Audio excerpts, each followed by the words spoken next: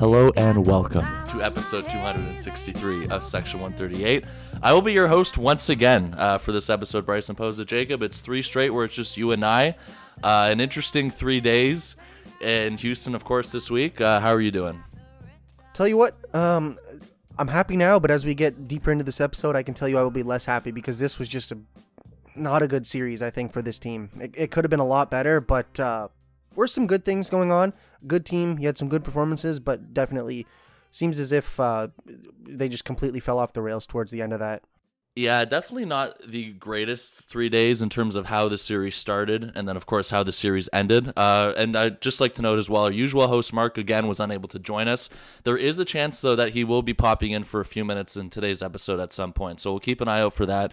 But, of course, Jacob, you touched on it in terms of how it started and, of course, how this series ended. We will start with Game 1, of course, and this is pretty much the first blowout loss for the Blue Jays this series in terms of a 9-2 loss to the Houston Astros. Kevin Gausman gets the ball, and usually, for the most part, of course, until pretty much this start, Kevin Gausman has been the only consistent starter on this team. But unfortunately, this past Monday, he joins the trend of Jay starters having a difficult first inning, and that's when he allowed 7 earned runs in that span.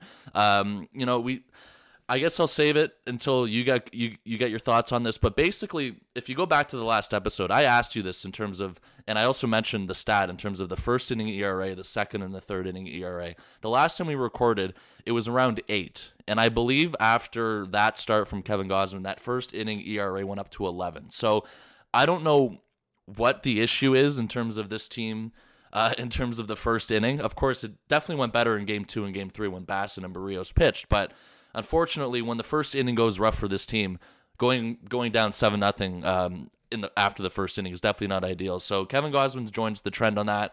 I guess wanted to get your thoughts on that, and of course how frustrating it might be for a team to go down 7-0 basically after only hitting once in the lineup. It's definitely something that puts the team in an early disadvantage, and it's just some weird stat this year where it feels like a lot of these pitchers in this rotation have at least gone through this at least once.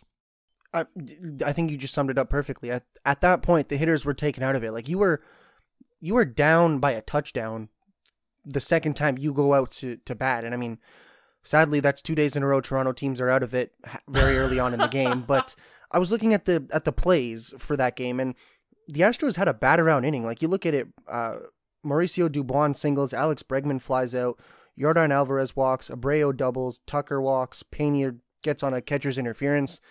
I'll just say it, like I'm not worried about their catchers. Their whatever, it happens every once in a while. I mean, I don't think that there's any time that I can remember off the top of my head that I've seen anybody do that on the Blue Jays. But then you see Ukes double, Myers homer, Maldonado strikes out, Dubon again, so that bat around flies out. Like it was just not a good bottom of the first for the Blue Jays. And it's not even as if the defense let them down. I guess there was that catcher's interference, but it was just straight up pitching was not getting what it needed to. And I heard Buck Martinez talk about maybe Kevin Gausman's tipping his pitches because that splitter was not getting any swing and misses. And you can see it. Like you go back and you watch Blue Jays in 30 or whatever, every single pitch is laid off of with the exception of a couple. And then again, the fastball command, we've said that about Barrios and Kikuchi, even Manoah this season, pretty much everybody. When their fastball's not doing well, then any secondary pitch, it's automatically not going to be doing well just because it's like, well, you can't locate the easy pitch. Why are we going to swing at the pitch that we're supposed to swing and miss at? And it definitely just was a brutal way to start the game because, like I said, you're pretty much out of it. And I mean, other than that 7 spot in the first, so the final score was 9-2. The Astros scored once in the third and then once in the sixth. Like, I'm not trying to say, oh, well, except for the first inning, the Blue Jays technically tied the Astros because no, that's not how it works. They obviously lost, but to be fair, like they were out of it very early on, and then it was over from there. I mean, Christian Javier, over 5 innings, he didn't even like fully dominate. I mean, he had the 5 strikeouts, the 2 walks, 3 hits, and an earned run. I know he's a good pitcher, but it's one of those games where if you're going to be facing a good team and a good pitcher, you can't afford to have that type of thing because big comebacks like that very rarely happen against this caliber of a team. But at least they were able to somewhat salvage this series. I mean, Game 2 went a lot better, and then Game 3 I don't even want to get into, but I mean, we'll get into it eventually. But that was terrible. But in terms of Kevin Gausman, I'm not necessarily worried. I mean, Blue Jays signed him to that 5-year deal for a reason, and he's been their best pitcher all season long. Like, he went a couple starts without giving up anything in terms of runs or just any type of hard contact. So I think he is slated to start, as I just bring up the magnetic schedule, which for some reason I just have not put up. I just use it here, but I'm assuming he'll start against the White Sox, either White Sox or the last game of the Yankees series. But It's Sunday, yeah. Sunday? Okay, so yeah, against the Yankees. Him and Manoah definitely, I think, will put up a show against the Yankees, so not overly worried, but it is one of those things where the game was essentially just thrown away very early on. It was, and you made a very good point in terms of the lack of chase and the lack of swing and miss on the splitter. And of course, it's ironic because it was the Astros. It was in Minute Maid Park. Of course, no one's here to. They were bashing those. No, I'm kidding. No one's here to accuse them of that. Of course, it's ironic that out of all the times that we've seen that was the team it happened to. But I mean, you're right though. Like if it was him tipping or if it was just the Astros being very lucky in terms of their approach, because I mean, not. The fact that they weren't chasing at all to that splitter, I mean, that's pretty hard to do even if you're planning it, of how successful they are. So either there was some sort of tipping or there was just a matter of really good luck from the Astros. Whatever it was, it worked in terms of getting into Kevin Gausman early. We talked about that first inning, and then even afterwards, though, as much as you mentioned it a little bit, Jacob, Kevin Gausman settled down, and he was able to get a couple of extra innings for this team before handing things off to the bullpen. Basically, that's very important, too, of course, for the beginning of the series where you're able to pretty much salvage the bullpen a little bit. So that's the good part about that. But, I mean, you were talking about a lack of swing and miss from the and even chase from the splitter. There was 11 balls in play from his fastball. So a lot of people were – I mean, the Astros were pretty much capitalizing on the fastball as well, and they weren't chasing at the splitter. So when the fastball was being thrown, they were hitting it very hard. But I mean, it was definitely important though that he was able to go a few extra innings after getting lit up like that. It's tough to do, and it's really, you can definitely understand that there's probably a change of approach if you're Kevin Gausman in terms of just pretty much scrapping any expectations you have for the start and pretty much just getting to that around that fifth inning mark in terms of helping your bullpen in that part. So it's definitely a tough spot to be in, because I'm sure the last thing he wanted to do after that first inning was to continue to pitch. I mean, that's definitely hard to do after allowing 7 earned runs. So credit to him for being able to do that. There's not a lot of pitchers in this rotation. Maybe he might be the only one who was able to stay in a couple of extra innings, because usually what we've seen this year in terms of guys struggling early on is it's a quick boot from them very early. And of course that puts your bullpen in a very bad spot. So that's the issue with that. And, of course, on the bright side offensively, I mean, Matt Chapman remains the hottest hitter on the team. He goes deep. Santiago Espinal, somebody who's had a slow start to the season that we've talked about a little bit, finally gets on the board as well. So I guess that's the early indication or the only good turnover offensively from that game. I guess one thing I wanted to mention to you briefly, it's about the bullpen, of course.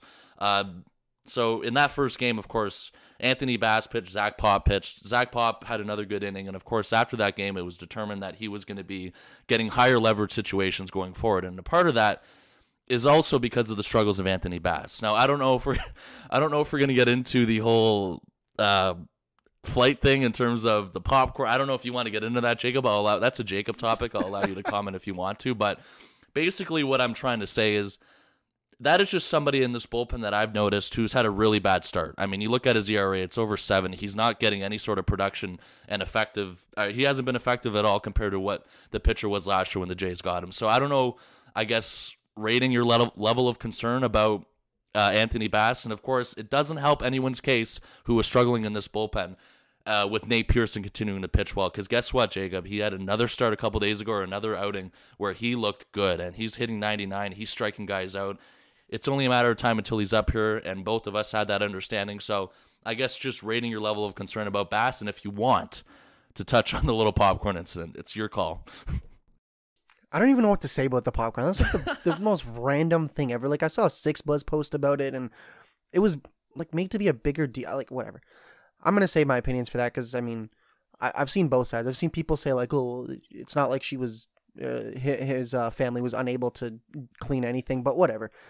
It was just kind of funny to see it, especially like how much popcorn was on the floor. Like, my dog could have eaten that in 30 seconds. But honestly, the bullpen, well, Anthony Bass specifically, like most of the bullpen hasn't looked that great. I mean, in Game 3, Zach Pop and Adam Simber, both of them struggled. And I mean, you're looking at Anthony Bass, ERA is now up to 7.36 on the season, which, okay, fair enough. He's pitched decent amount of times, pretty much in every series at this point.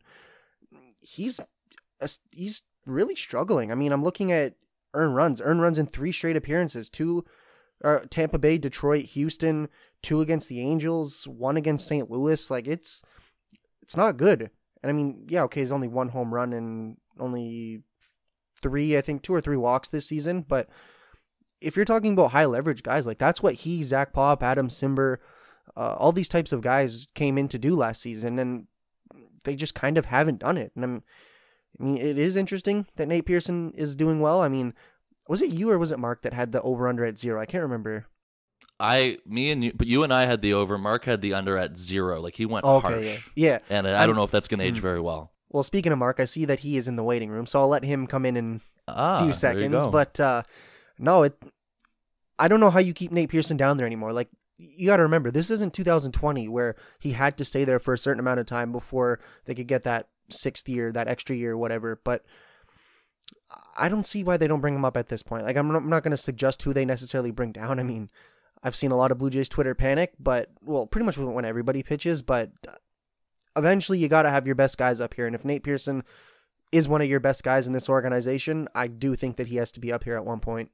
I mean, there's only a certain amount of guys that they can rely on late. And how fitting is it that Mark comes in at the time when we're talking about Nate Pearson? Mark, no. I gotta go, guys.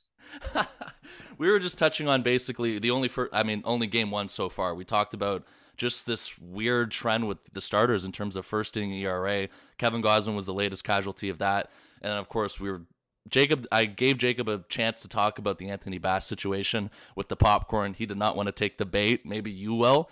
And basically how that's allowed a guy like Zach Pop to move up in terms of higher leverage because of Bass has been struggling. Yeah, I mean, I don't think he's moved up because of the popcorn situation. I think it's just a coincidence that that's happening at the same time. But, I mean, yeah, Zach Pop has been really impressive. His outing last night aside, he's worked himself into a high leverage situation, and that's obviously beneficial for the Blue Jays. But, yeah, it does beg the question of where does a guy like Nate Pearson go if he's pushing the envelope down in AAA? So it is an interesting question to follow as we progress through the season, and I don't know how the Blue Jays solve it. I mean, in actuality, they probably solve it with an injury. Like, I'm really surprised, knock on wood, that we haven't got that yet, but I think that may be coming because that seems to be the trend with baseball, and it seems like almost guaranteed that that's going to happen at some point. So I think that's probably, in reality, the solution to this situation. But yeah, Zach Pop has been pitching very well, and Nate Pearson has been pushing the envelope, and the Blue Jays don't have a lot of space to put guys right now. Absolutely. And I guess from that point, we can pretty much focus on game 2 now. And of course, Chris Bassett was the one who took them out in game 2. And it was really pretty much the best game of the series for this team in terms of how they played in game 2. And Chris Bassett, basically, other than that first start in St. Louis, he's really put together an improvement, and he's starting to pitch. He's been pitching a lot better since. And of course, at this start, it was his best outing of this as a Blue Jay so far. He goes 6+ innings, striking out 5.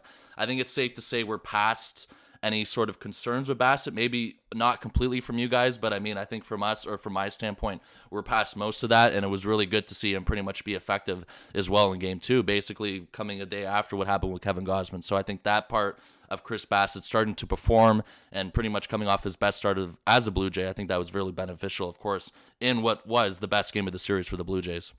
Oh, yeah. I mean, to be fair, like, he was great with the Mets last season. I think it was the Angels game, or there was one game where his pitch comm was not necessarily working that well. I have zero concern about Chris Bassett. Like, they brought him in. I think that realistically, you talk about what Ross Stripling was able to do last season. I do think that Chris Bassett is kind of like that Ross Stripling replacement. So I have zero concern about him. Like, what he's shown, he can get out of jams. And I mean, the Astros, like we said with game 1, they're a good team. This is not a just barely squeak by a bad team type of series. He pitched against a very good team, and we'll talk about Barrios later. So if he's able to get outs like this against premier hitters, then I think that it shows that, yeah, game 1 was just a bit of a fluke. And I mean, even game 2, like I said, with the whole pitch comm thing. So zero worries for Chris Bassett. I think that he will settle into this. And to be fair, this is now I think his 4th start, if I'm not mistaken. So we're going through that 4th turn of the rotation for for everybody. I think at this point it's time to say that people are settling into what they truly are, with I guess maybe the exception of Alek Manoah, because he's definitely struggling. But the rest of the rotation, I think it is fair to say that like now that we're 2-3 weeks into the season, it is a lot easier to just pump the brakes a little bit. And say even with the hitters too. I mean, I guess there's a few hitters that had rough series this in Houston, but I think that it's time that we can sort of start to actually judge the team based off of what it is expected to be, because I mean,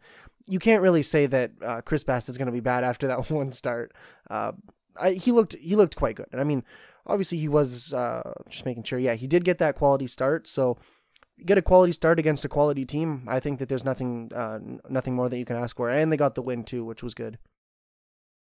Yeah, I think the most encouraging thing for me is that he's finally figured out pitch calm. I think like that to me was the issue in the first couple outings, and that's what was frustrating, and the fact that he hadn't figured it out in spring training, and the Blue Jays hadn't really figured out what they wanted to do with pitch calm with Chris Bassitt in spring training. But I mean, in the start against the Astros, he was totally in command in terms of pitch calm. Like he was walking around, he would throw a pitch, walk around the mound. He would be calling it as he was walking around the mound. He would get to the mound and be throwing the pitch with 2 or 1 seconds left on the pitch clock.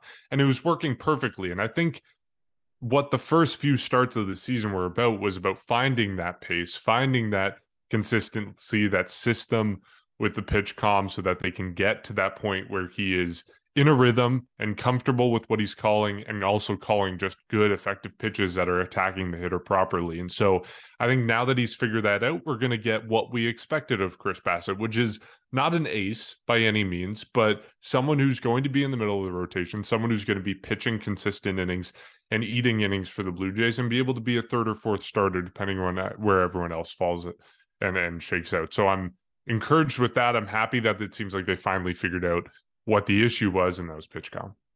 And it's weird because now he's working with Alejandro Kirk, which was not something that happened in the spring. But like you said, Mark, he's got the routine where he pitches. He's got the little pitch comm on his belt now, so he's clicking the button before he gets to the mound. He knows what he's going to throw.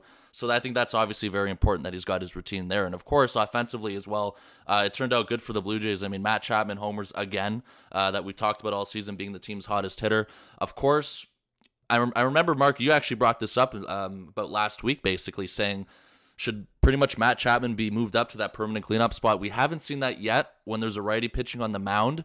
Perhaps my opinion may have changed, and maybe siding with you a little bit now in terms of that might be something that permanently needs to get done, but we still have not seen that yet. And of course, Vladimir Guerrero Jr. hits a home run as well, something that he hasn't done over the past couple of weeks. Of course, there was also a really weird sequence in the game where there was a hit and run with Brandon Belt and Whit Merrifield who hit it, and of course Belt advanced to third from that, from first to third, which was probably one of the most random plays I think we've seen this season thus far.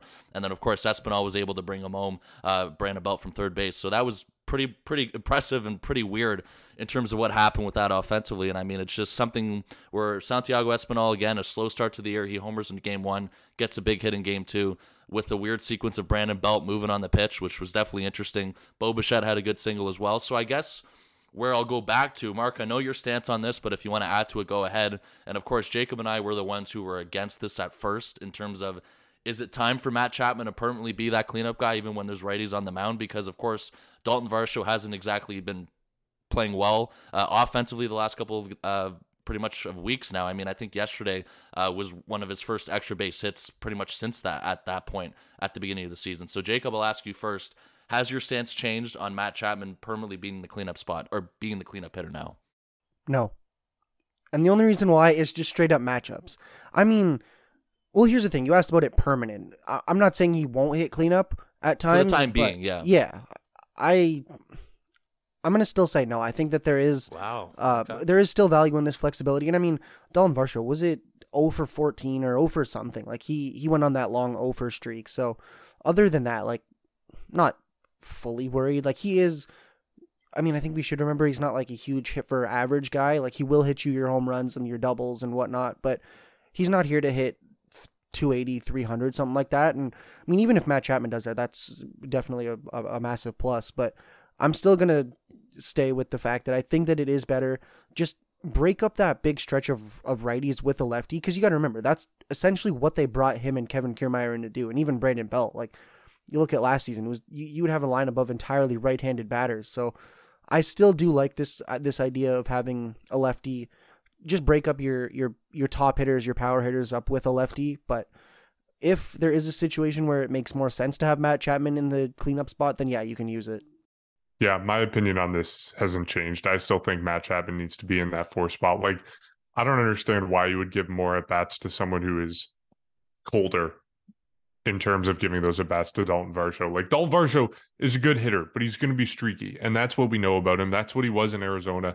That's what he's going to be with the Blue Jays. He showed that he was off to a good streak to start the season. He's gone cold now. Okay, make adjustments. Put Matt Chapman into the cleanup spot reliably. Like, I don't want to be in a situation like, take last night's game, for example. I know we're not there yet in the podcast, but if we're talking about last night's game where you have none out, bases loaded, you have Springer come up, you have Bo come up, you have Vladdy come up. If one of those guys gets on base, you're walking yourself into a situation where you have Dalton Varsho coming up, who's on this, whatever it was, over 14 streak or whatever, instead of Matt Chapman, who is one of the hottest hitters, if not the hottest hitter in baseball. And I don't want to be in that situation. I want to give those at-bats to Matt Chapman. So I think in terms of that, to me, you can't argue it any other way. I think Matt Chapman has to be getting those at-bats regardless of righty-lefty. When Matt Chapman is a hotter hitter, Matt Chapman has to get those at-bats. No debate. And I think my opinion is definitely changed from what you were saying, Mark. I mean, it's changed because of the fact that, yes, Varsho's been struggling, but it's also really much of a bigger factor for me because Matt Chapman's continuing to do this. I mean, he's already somebody who's benefited from moving up in the order already. Again, on opening day, he was like the 7th or the 8th hitter. So if you can move him up one more spot, get him some extra at-bats, I think that's pretty much going to help him in terms of being that guy. And he's still on a hot streak. I mean, he is just leading baseball basically in almost every category. It is insane what he's doing. Of course, he's playing good defensively as well. He had that nice diving play in one of the games as well. So I think we're at that point where maybe it also helps Varsho in terms of a little bit of pressure is taken off of him that he moves down a spot. Of course, like we all know exactly what you guys were talking about in terms of what we're getting into with Dalton Varsho. And I think just because Matt Chapman's earned it, it shouldn't be too much longer in my opinion either until that's kind of a move that's permanently done. So we'll see on that. But of course, the most interesting game and the most frustrating game of the series at the same time is pretty much what we're going to move on to now. Interesting because of the fact that Jose Barrios was the only bright spot about that yesterday. And of course, frustrating because, Mark, you gave a hint at it in terms of what happened offensively all game long, especially late in the game. I still don't understand what happened with that. But I guess we'll start with the good stuff with Jose Barrios, and pretty much the one I'm most interested to see from you guys in terms of what I'm going to ask you. And of course, I think you guys know what I'm going to ask you, but basically, again, the only bright spot of that game yesterday, he goes 7 innings, allowing 2 earned runs, strikes out 3. And it feels like this was another stepping stone in terms of Jose Barrios getting his confidence back. We know how the last start ended pretty much getting the comebacker off his knee. He comes back into the game last night, and he goes 7 innings, going a little bit deeper into the game, of course, building that confidence back. So the most important question that I can't wait to hear what you guys say, because I actually don't know what you're going to say to this, is are you sold on the Jose Barrios comeback yet? Yes or no? Here's the thing. I want one more start before I'm sold on him, and it would be, if I'm not mistaken, against the White Sox. I think he'd probably get the first or second game against the White Sox, so I want one more start. I definitely am more sold on it than I was last episode or whenever the last time we talked about him. He pitched well. Like, let's be real here. Again, we talked about Chris Bassett in the last or in the second game of the series. This is a good Astros team, and he dominated them. I mean, 7 innings. His pitch count, he had like a 5-pitch inning at one point. I think he could have easily gone 2 more. Like, he could have had a complete game at that rate. And I mean, I highly doubt they do it, but I mean, who knows? Maybe it could have changed the outcome of the game. But I mean, he had a fantastic outing. And I mean, if you're Jose Barrios, again, 2 straight outings of just pure dominance against Houston and Tampa Bay. Yeah, he struggled early on, but again, he is doing a lot of better things, and it's just straight up he's not allowing a lot of damage. I mean, yeah, there was the 2 earned runs. I think it was in the second inning where it was a base hit and then the home run. But other than that, like, he was untouchable. I mean, obviously the 3 hits He had one walk, only 3 strikeouts, so it's not like he was whiffing by guys, but he's doing what he was expected to do. Just get through the game, give your team a chance to win, and we'll discuss it later, but they obviously fell off the rails at the very end of the game. But if you're Jose Barrios, like, this is not your loss. I mean, he wasn't charged with the loss, but you know what I mean? Like, if you're looking at it, oh wait, no, he was charged with the loss. Never mind. It was 2-1 when never mind. Yeah, okay, so I forgot they didn't end up tying it. But yeah, no. So even though you are charged with the loss, this is not your loss. This is your team did not bail you out, and then your bullpen let you down. So I'm very, very confident. I would say I'm like 90% confident in saying that he's turned things around, but I just want one more start before I can say he's back, because obviously this was his 4th start. So I mean, 2 bad starts, now 2 good starts. Just give me one more start, and then we'll see how he performs. I am 100% confident he is back. I am buying the Jose Barrios stock right now. Okay. So look at his season so far. You talk about his first start, Kansas City, train wreck. 8 earned runs, 5.2 innings, absolute train wreck. Second start, Los Angeles, he improves. 4 innings, 4 earned runs. Third start, against the Tampa Bay Rays, absolutely phenomenal. 5 innings, 1 earned run. He looks great. After that outing, he was talking about the adjustments he had made. He was slowing down his changeup, making sure he wasn't tipping his changeup by slowing it down, and he was moving it lower in the zone where it was more effective. And this series, we saw the results of that, I think. 7 innings, 2 earned runs. I think he's made the adjustments. I think he has had a little bit of momentum now that's going on his side. And we talk about that all the time, the stepping stones, the momentum that he needs to get going. He's got it all season. You look at him start by start by start, he's improving. And so I'm really encouraged with what we've been seeing from him. I think he's back. I think he's got his confidence back. I think they figured out what the issue is. I think they solved his changeup. I think he is back. I'm 100% buying the Jose Barrios stock. I might regret this in the future, but I think he is on fire, and I think he's back. I'm glad you said it, because I'm pretty close to that point as well. I mean, definitely you want to see it a couple more times, but it's just the fact how he's leaving these starts with something to build on. And that's why I'm happy that he went 7 innings and that's it yesterday, just because you don't want to take any more risk of something bad happening, and then you're kind of back to square one. So that was important for me. The other thing that I found very important was the fact, of course, that bottom of the second inning. So basically, for me, it wasn't even really struggling. I thought it was just 3 bad at-bats, pretty much what happened. He hits Jeremy Pena, David Hensley walks, and then Jake Myers hits a double. And after that, it went back to pretty much Jose Barrios cruising. So the thing with him, in what we've seen pretty much throughout last year, and even, I guess, parts of this year in his first couple starts, is that when he makes these mistakes, the entire outing falls apart for him. So when he got out of that second inning, you know, I personally was a little bit nervous in terms of how he was going to respond, but of course he came out and responded. And I think that was one of the biggest parts about that, because if this was last season, it might have just been something where the Astros would have continued to build up on pretty much what was going on with Barrios. So that was pretty much important for me that he was able to do that.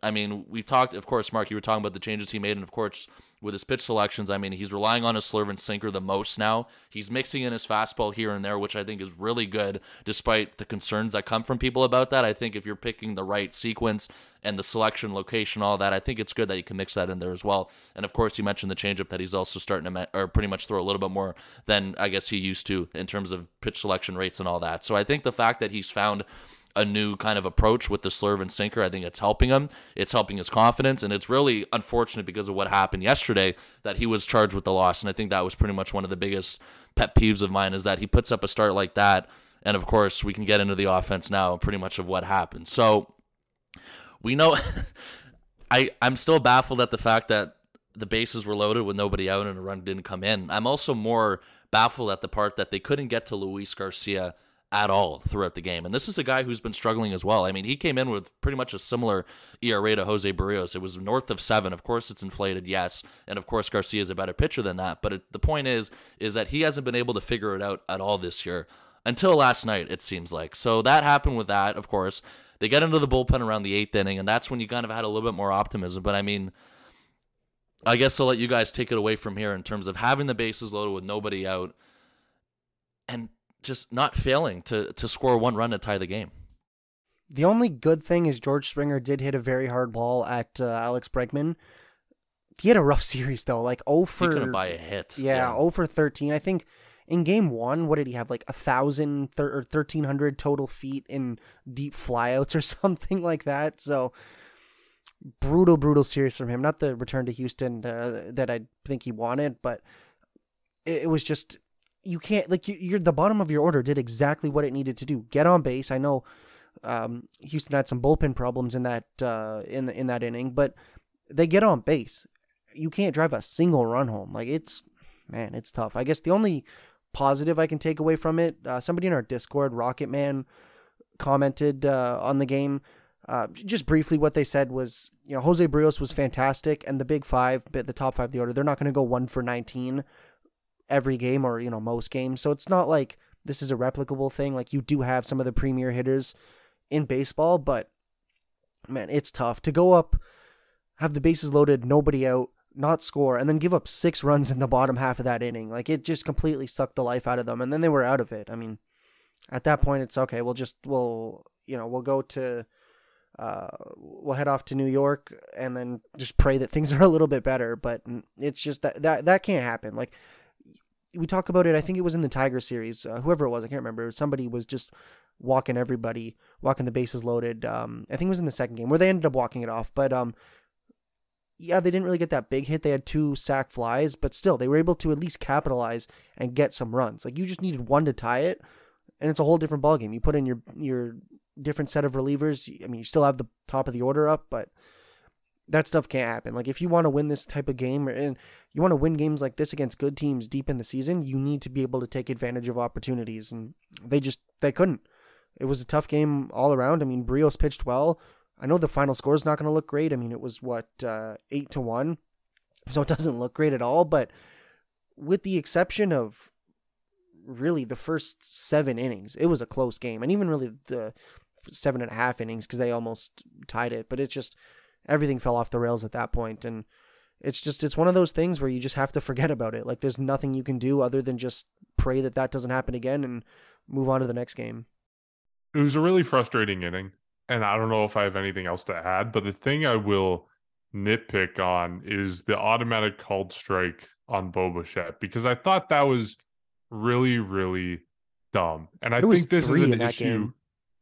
Yeah, there was a lot in that game. But I think this is an issue we've seen so far in the season, where I recognize the need to call automatic strikes and balls during at-bats, but I think between at-bats, there needs to be more time allowed for moments to breathe, because in the at-bat prior to Bo Bichette's at-bat, we had George Springer, who lined out it was Alex Bregman playing third at the time. He lined out to Bregman. It's this big moment, bases loaded.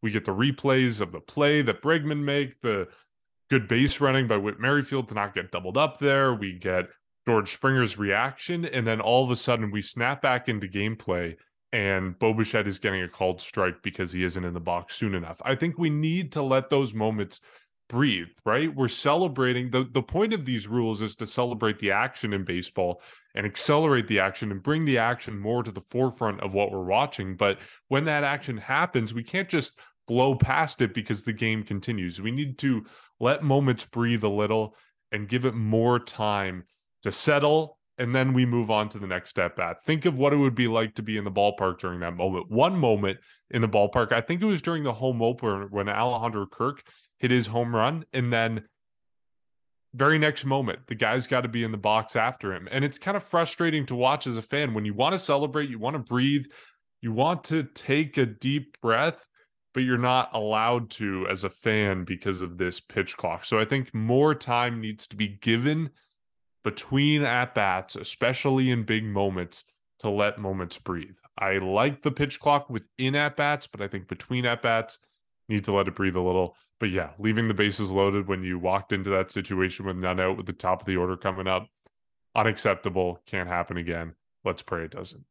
Yeah, Mark, I don't know if you saw it too, but there was a similar thing, but it wasn't the Jays. It was the Cubs and Dodgers. Cody Bellinger goes back to L.A. He gets a standing O. He acknowledges the fans. He gets called for the automatic strike. I mean, there needs to be room for heart in all of this. Like, use your brain and realize that people are not here to watch the umpire call an automatic strike. People are here to watch those big moments. Yeah, it's just like in certain situations like that, I do agree that the umpire needs to have some leeway with that. So that's frustrating. And Jacob, you mentioned it a bunch of times yesterday. Vladimir Guerrero Jr. also had an automatic strike called on him, and that was, I believe, pretty much earlier in the game. It might have been his first at bat. He was called out strike 3 because of that. So we saw that a lot yesterday in Game 3, of course, more than usual than we've seen this series. And it just, for me, too, after failing to capitalize, of course, in the bottom of the 8th inning, it's kind of like it just feels like the Jays got punished from like the baseball gods of pretty much what happened the next inning. I mean, the Astros, a 6-run 8th inning, pretty much off of Zach Pop and Adam Simber. It's what a way to end the game, what a way to end the series. And of course, pretty much overall, I mean, it didn't start good, it didn't end good, but of course that middle game was really good. And of course, Chris Bassett and Jose Barrios pitched really well, so that's something to look forward to. So I think we've pretty much covered enough about this past series, and of course it's now our time. And Mark, you're back for this, thank goodness. Back for the series predictions this upcoming weekend in New York. Jacob, I'll let you go first in terms of your series predictions against the Yankees. I believe all 3 of us were basically all incorrect in terms of this past series, in terms of picking a Jays series win, so that's something to account for, Mark, as well, with the updated standings at some point. But pretty much all of us are trying to get back on track this weekend. Yeah, I mean, the Yankees and Blue Jays kind of similar. They've played one less game, so the Blue Jays have the off day today, or yesterday if you're listening to this on Friday. But Blue Jays have a good set of pitchers going. They have 3 aces. They have Yusei Kikuchi, Alek Manoah, and Kevin Gausman. I can't believe I said that with a straight face, but I think they easily take 2 out of 3 here. I mean, we talked about Alek Manoah not on pace for a good season so far, or at least not starting it good, but he pitches well in Yankee Stadium. Kevin Gausman, like I said at the beginning of the episode, there's no way that what happened last start is anywhere close to what he's going to do again. And then Yusei Kikuchi, again, saw him on Saturday against the Rays. He's pitching well, and especially against good teams. So I don't see why I'm not going to say they sweep, but I don't know how they don't take the first 2, potentially lose that last one. Here's the thing. I think they'll take 2 out of 3, but it's like I think, yeah, 2 out of 3, but if I had to put money on it, I think that the first 2, and then they just avoid the sweep. I'm going to go 2 to 3 as well. I'll say they lose the Kikuchi game. I'm high on Kikuchi. I think he'll have a good start, but I think the Yankees might figure something out against him. Like, I don't know. I think he's been too good the last few starts to put that much faith in him. So I think he's going to have a little blip on the radar, like maybe 3 or 4 runs allowed in 5 or 6 innings. And I think the Blue Jays will lose that one and then win the Manoah and Gausman starts. It's tough, too, because it's not official in terms of the Yankee starters this weekend, but I believe pretty much after looking, on Saturday, it is, as scheduled right now, unless things are changed, it is set up to be Alek Manoah versus the king of the Audi sign, Gerrit Cole. And of course, Gerrit Cole has been off to a terrific start this season. So I think that's pretty much the only starter where I know for sure is pitching for New York this series. I'll say 2 out of 3 like you guys, but I'll say that they lose.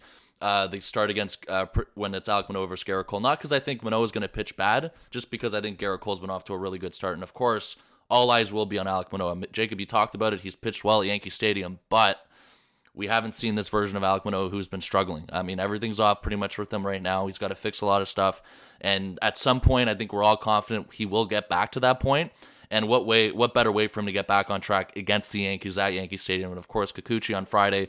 And then Gausman's also going to be looking for a bounce back start on Sunday. So we're all pretty much in agreement of 2 out of 3, just different in terms of who's winning which game. But of course, another reminder before we wrap things up, Friday night is the Apple TV game for the Jays. So that's a reminder to everybody that it will not be on Sportsnet. You have to pretty much go to Apple TV or whatever it is and pretty much whatever they do with that nonsense there. But I think that covers everything. We'll wrap it up from there. Jacob, I can see you shaking your head. As always, you can support our podcast. Oh my God. Oh, they're brutal. They are brutal. We talked about it a lot last year. So I saw something where I think this year you have to get a subscription now. I could be wrong, but I'm pretty sure I saw a change this year. So I know last year I don't subscribe to it, but I have just like last year you just needed an account. Last year it was free. You just need Apple ID. Well, I mean, it'll be free for a lot of people if they know what sites to look on. We don't support that, but we're not telling you not to do it either. I'm just kidding. Yeah, we're just going to leave it at that. But of course, as always, you can support our podcast with the links below in our social media. And below this episode, from there, you can check out YouTube, or buy us a coffee, and our Discord from there. And of course, a big weekend coming up for the Jays and the Yankees.